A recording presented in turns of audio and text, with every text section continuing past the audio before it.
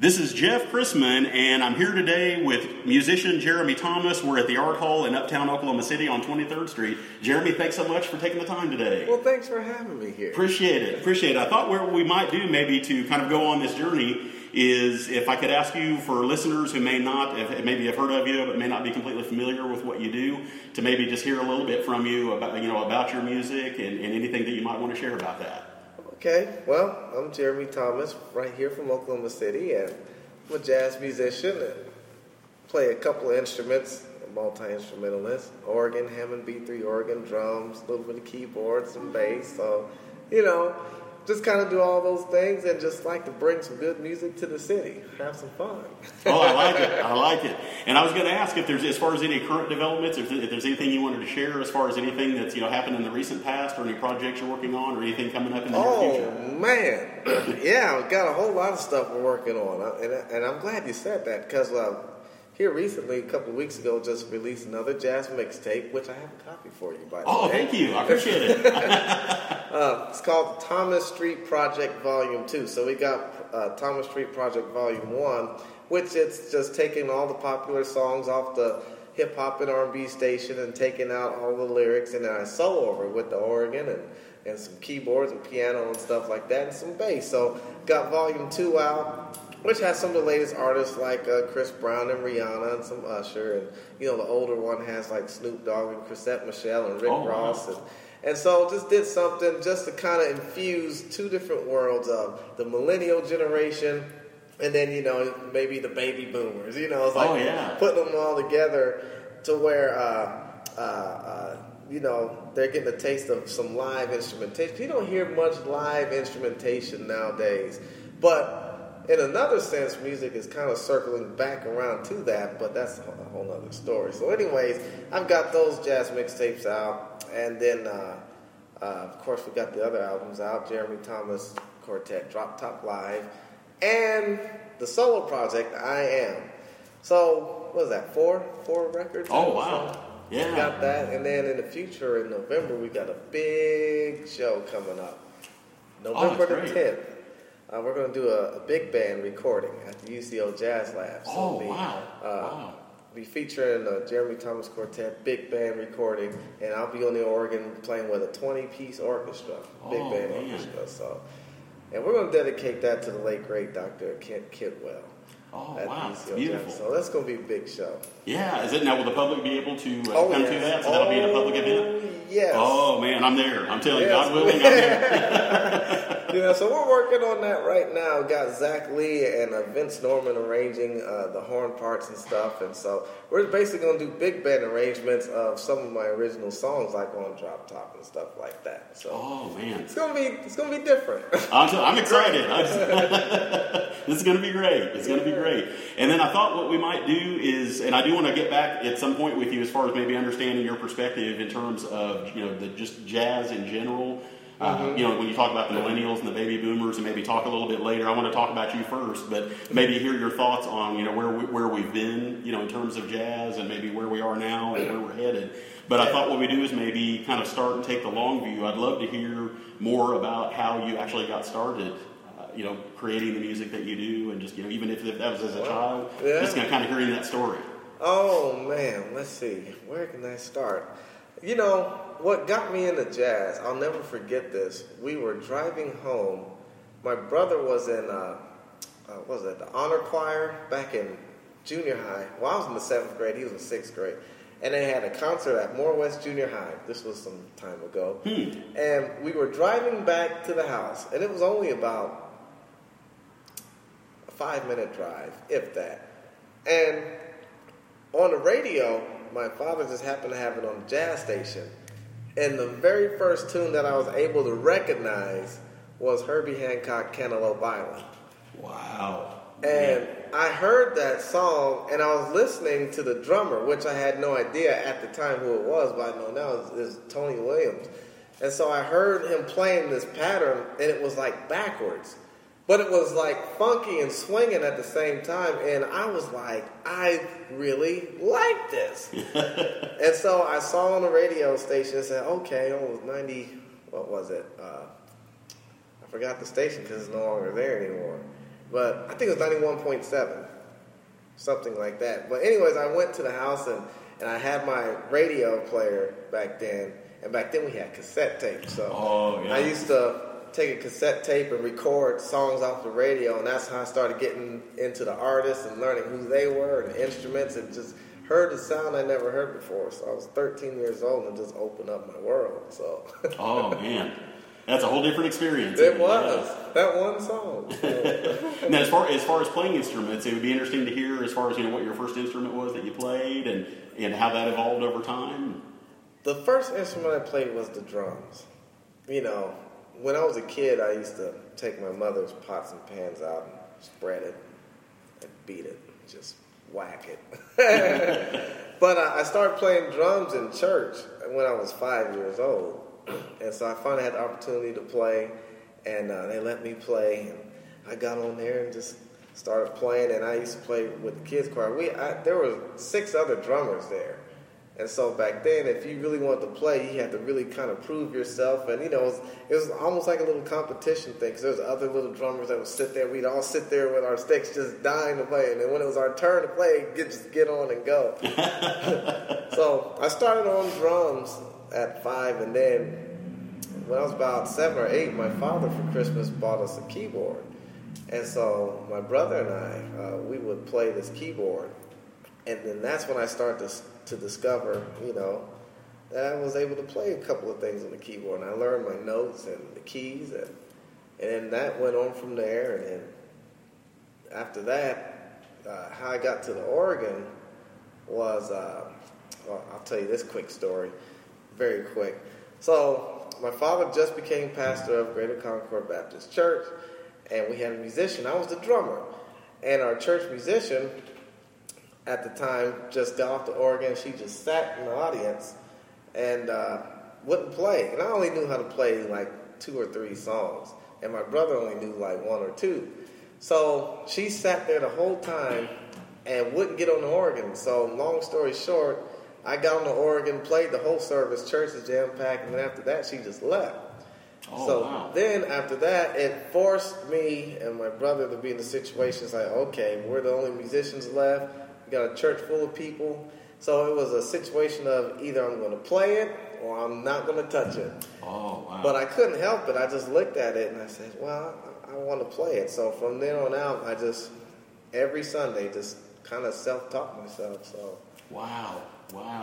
That's it almost, it sounds like you were kind of at that point, right? Kind of that fork in the road. Is it going to go one way or the other? It was like, okay, go here or there. So, okay, I really want to learn how to play this thing pretty good. So. Oh yeah. What if I could ask you if you remember, as far as what it felt? I mean, I would imagine that all just kind of happened, but what it felt like for you in terms of the energy of actually playing in front of people, or what if you can remember? Man, I was scared. I remember. I was a chicken. I was really shy, and because I would never look at the people back then. I was just wanted to make sure I was playing the right notes. Oh yeah.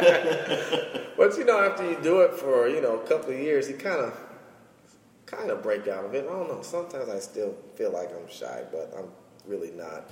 I am, but I don't know. But I would play.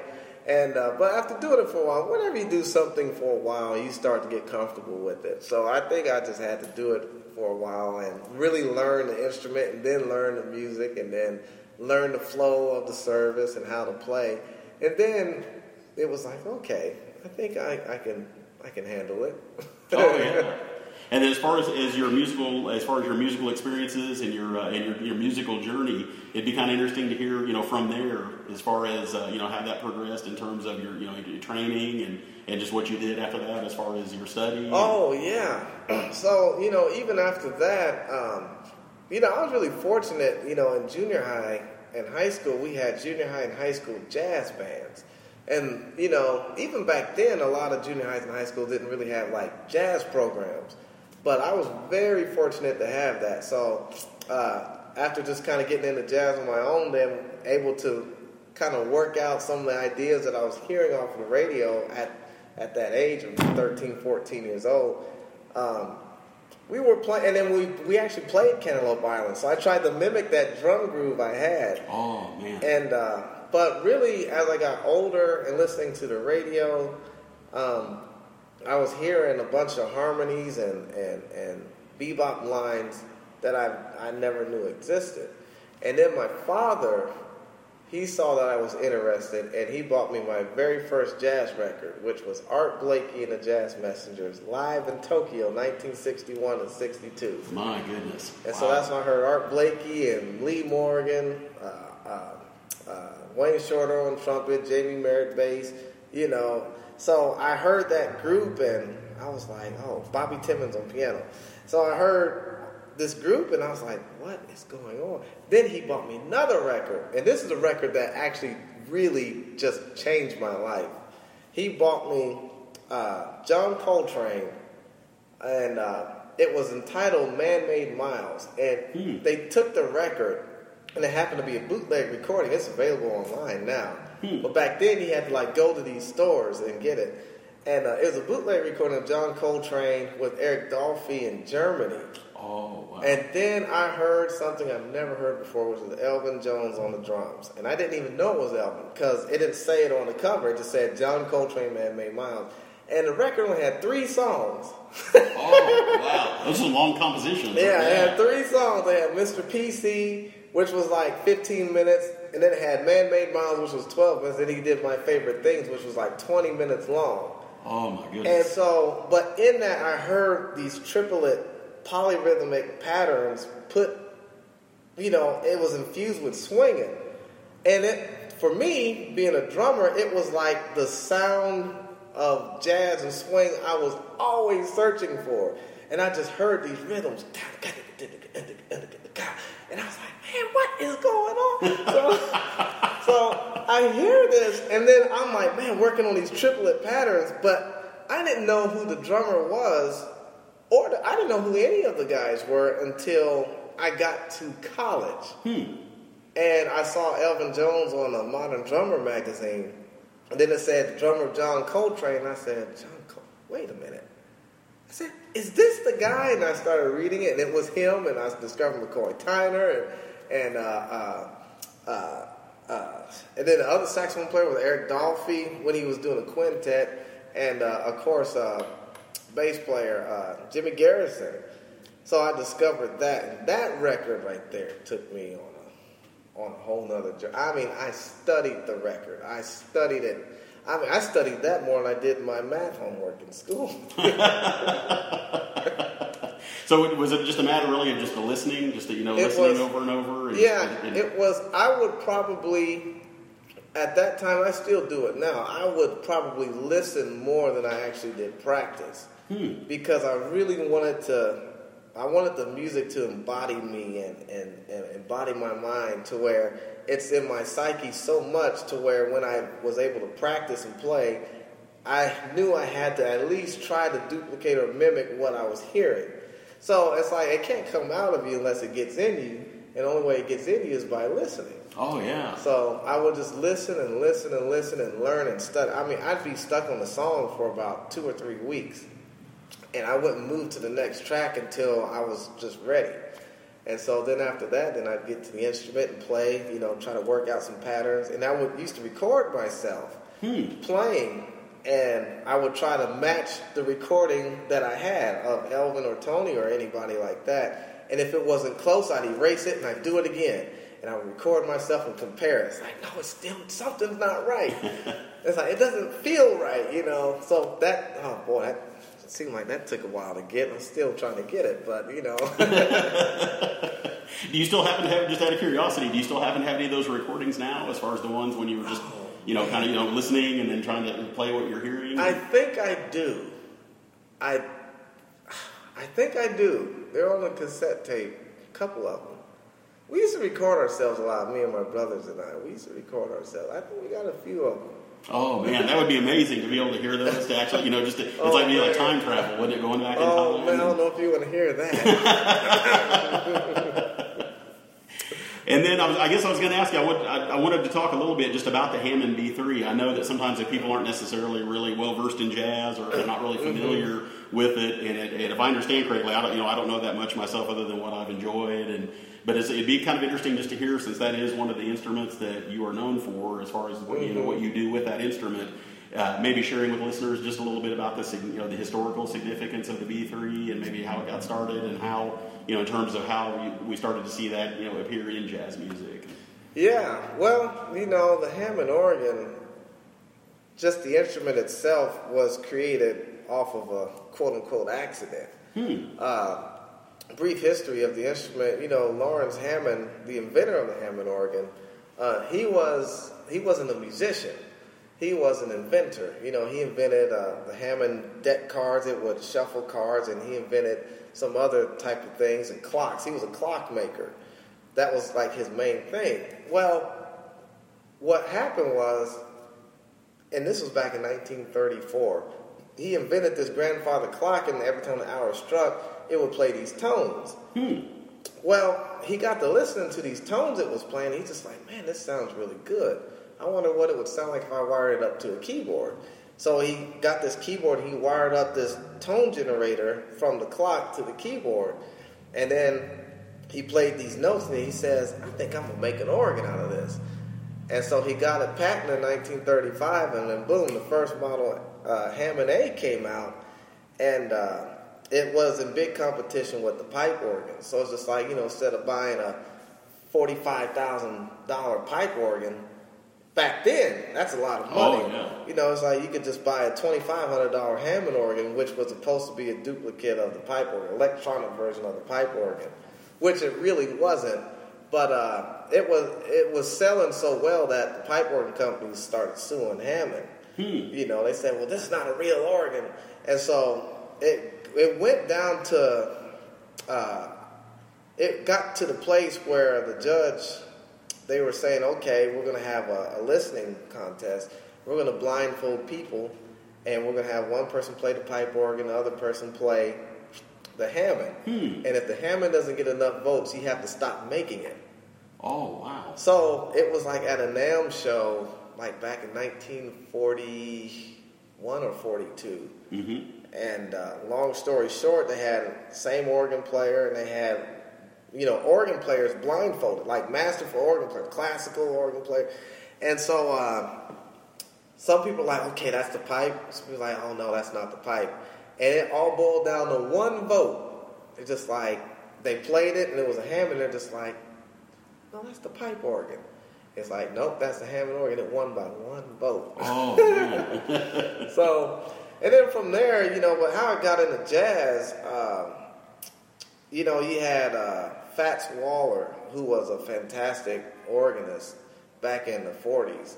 He as soon as it was getting into the churches, he took it right out and started playing it in big bands and things like that. And then from Fats Waller, you had Wild Bill Davis.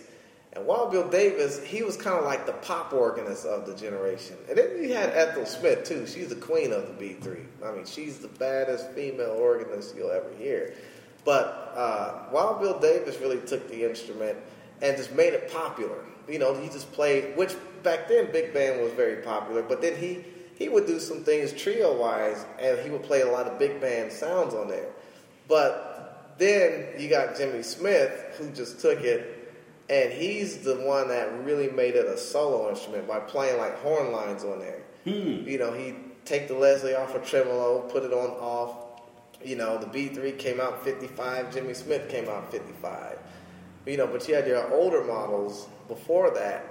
And so Jimmy Smith brought it out there, but he bought an organ, went in the woodshed for 8 months, practiced 8 hours a day, never came out until 8 months later. Then he comes out and says, I think I'm ready to play. Then he starts taking this B3 and these 2 Leslies with him. People never seen it before. Oh, wow. But when they heard it, they were like, what is this? To the point where Miles Davis said he was the 8th wonder of the world. And now, wow. From there, Jimmy Smith just completely revolutionized the sound of the organ. And now everybody that came after Jimmy literally patterns themselves off of Jimmy because of what he did. I mean, I don't care what style you do, you're going to hear a little bit of that in Jimmy from what he did 60 years ago. So. Oh, yeah. And as far as what your own experience is, maybe hearing a little bit about, when you started playing jazz on the B3, what that was like for you and, kind of where you were feeling like you wanted to go with that. Yeah, I got into jazz organ when I heard it on the radio. And when I first heard it on the radio, it was Larry Goldings and Bill Stewart. And the first thought that came to my mind was like, that sounds like an organ. And then when he took a solo, I said, that is an organ. I said, wow, I didn't know they did it in jazz. And I thought it was cool. But what really got me into it was Charles Earl. He was the first jazz organist I heard. And I was at the CD store, and I saw a CD of him. It was his CD, but on the cover of the CD was the most beautiful B3 you've ever seen. Oh wow! I mean, it was slick all the way. So slick all the way. So because of the cover, I bought it, and then I listened to it, and then after I listened to it, this is what got me. It was a quintet. So I says, okay, I'm reading the back and I'm listening to it, and he's just swinging, just grooving. I says, okay, he's got drummer, and I'm like, okay, man, yeah, Charles on the organ, and he's got the trumpet player, the saxophone player, and the guitar player. And then I was looking, I said, well, where's the bass player? And I kept looking for the bass player. And I says, man, they forgot to put the bass player on there. And then it clicked. I said, wait a minute. I said, man, he's doing the bass line on the organ. And that changed everything for me. Man. That completely just... So when I found out he was doing the bass, that's when I said, wait a minute, this is a whole nother deal. And that's what got me into it. Oh, wow. That record, it's the Charles Earl, his birthday record. He did a live recording in Chicago, 1997. Oh, wow. I'm going to check that one out. Yeah, I think it's out of print. I think it went out of print because it was Cannonball Records, and that label shut down, but I have a copy of that. Wow. I'll give you one. That sounds like that's life-changing. Yeah. And is that primarily the instrument when you're doing live performances for the most part? Are you generally playing the B3, or does that vary some? Yeah, it is, because what really kind of transitioned me from doing more organ and drums was because nobody was doing it here in Oklahoma. The last guy to really just kind of take the organ out was Earl Day. And people were telling me, yeah, we hadn't seen anybody load a B3 since the 80s. And I was like, really?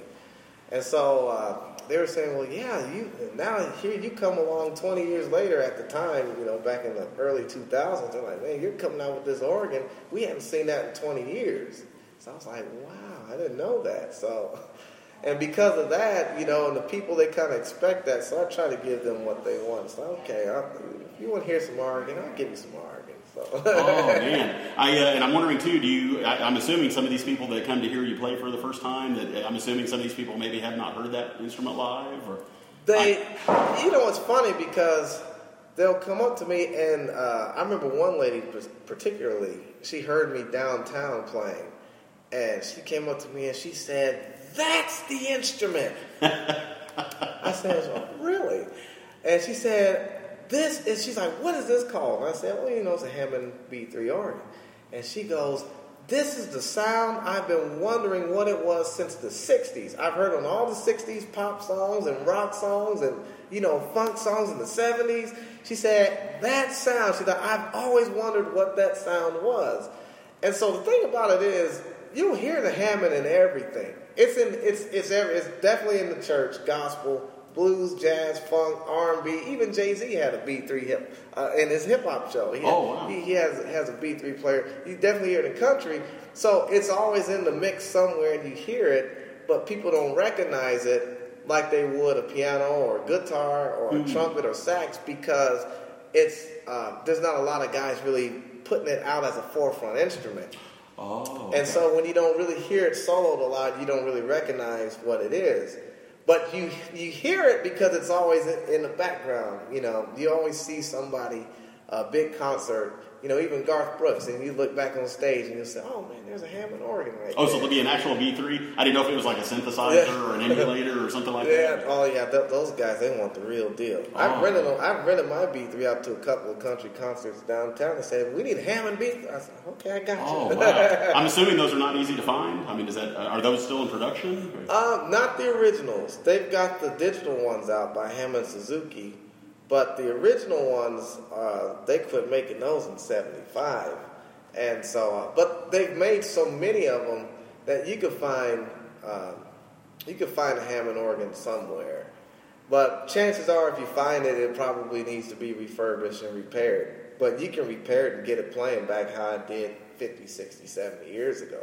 Oh, wow. Now, in your opinion, do you think there's a difference between the new ones now that are digital versus the actual? Big difference to me, because I've studied the instrument. There's a difference because you've basically got analog versus digital in terms of how the sounds are produced.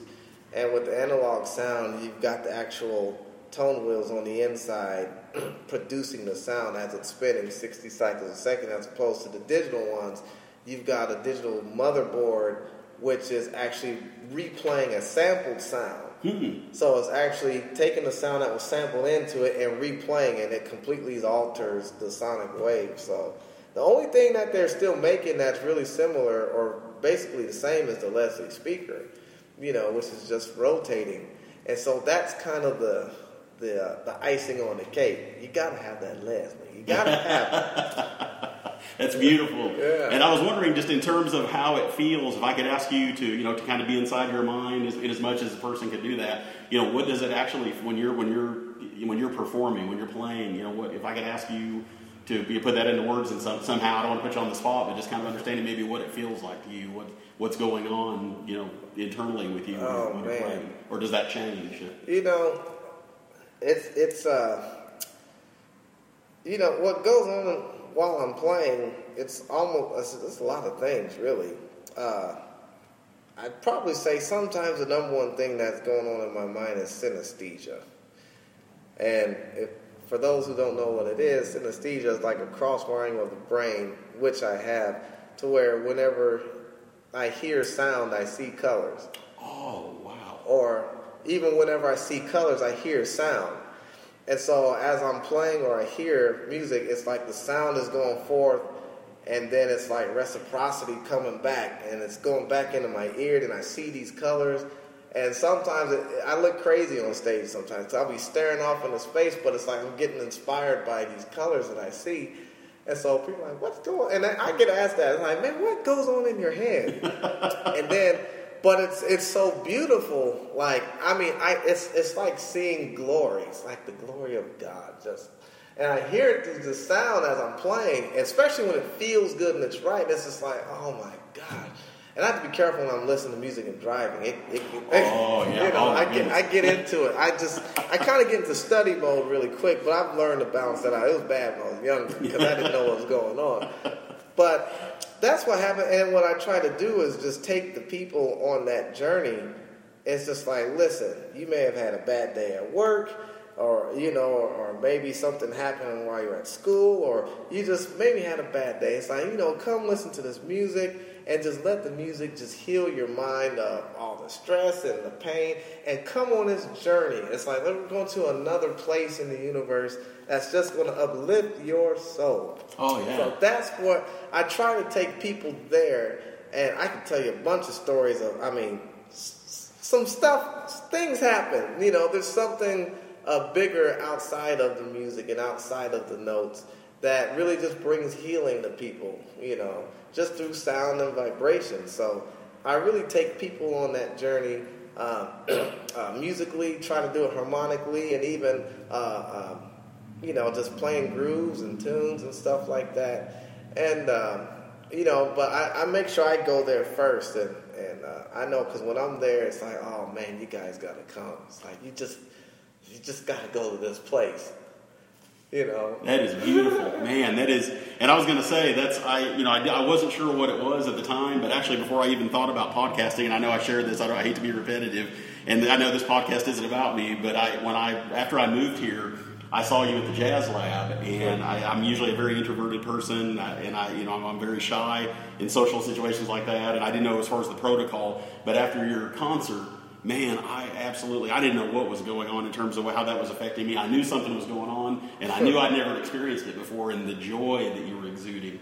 And I literally walked up on stage and thank you for that. And I felt kind of silly because I didn't know if I was supposed to do that or not. But and what's weird is I've never done that. And I probably won't ever do that again, I don't think. But it was just, man, it really did. I mean, this is way back before I even thought about doing interviews like this. And, wow. Yeah. Wow. That means a lot. Whenever that happens, I'm always grateful because I felt like I've actually done my job. It's just to give you an experience. It's almost like an outer body experience. It's almost like shouting in church. Yeah. Something overcomes you, and you just feel something that you can't explain. You're just like, man, I've been fortunate enough to have a couple of people come up to me and the band and just say, man, you guys took us to a place I can explain. I felt something, it's crazy. Music is so deep. It's so deep, and people don't understand how powerful it really is. It's more than just singing your favorite song, which is good. And it's more than getting up, dancing, or going to parties to it, which is fine. But there's just certain levels to it that just takes you on a journey because, I can get in all that. But it'll take me like 38 minutes to talk about it. But it's so deep because it's a gift and it's a universal language. And I tell people all the time, even my students that I teach, says, why do you think music is a universal language? And they're like, well, because, it relates to everybody. I said, okay, that's good. It's, and everybody, they can comprehend it. I said, yeah, they can comprehend it. I said, but there's something deeper than that. Everybody can relate to it. I don't know one person on planet Earth that does not listen to some kind of music. Oh, yeah. Everybody listens to something. I don't care if they're in the village, in the middle of nowhere. They're going to have some type of village music. So there's always some type of sound that people are attracted to.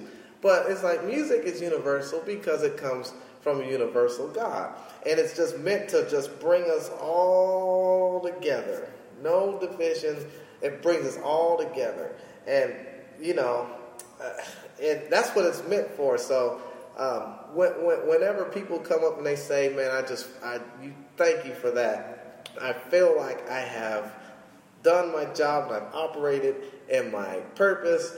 And it's like, okay, that's the greatest fulfillment than any award or any other type of thing can do. It's like, okay, somebody was really affected positively by the sounds of this music. Oh, yeah.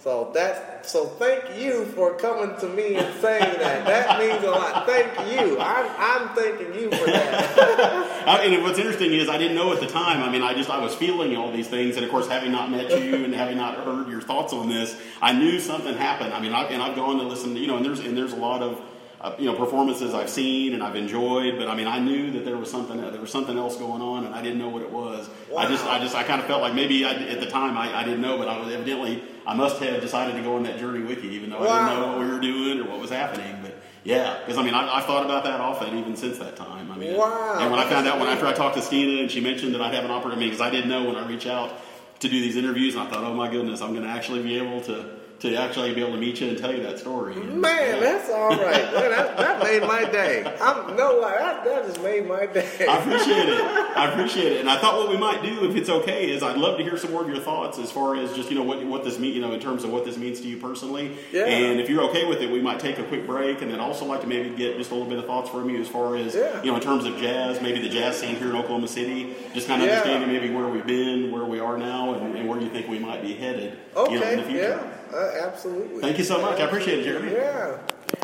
absolutely.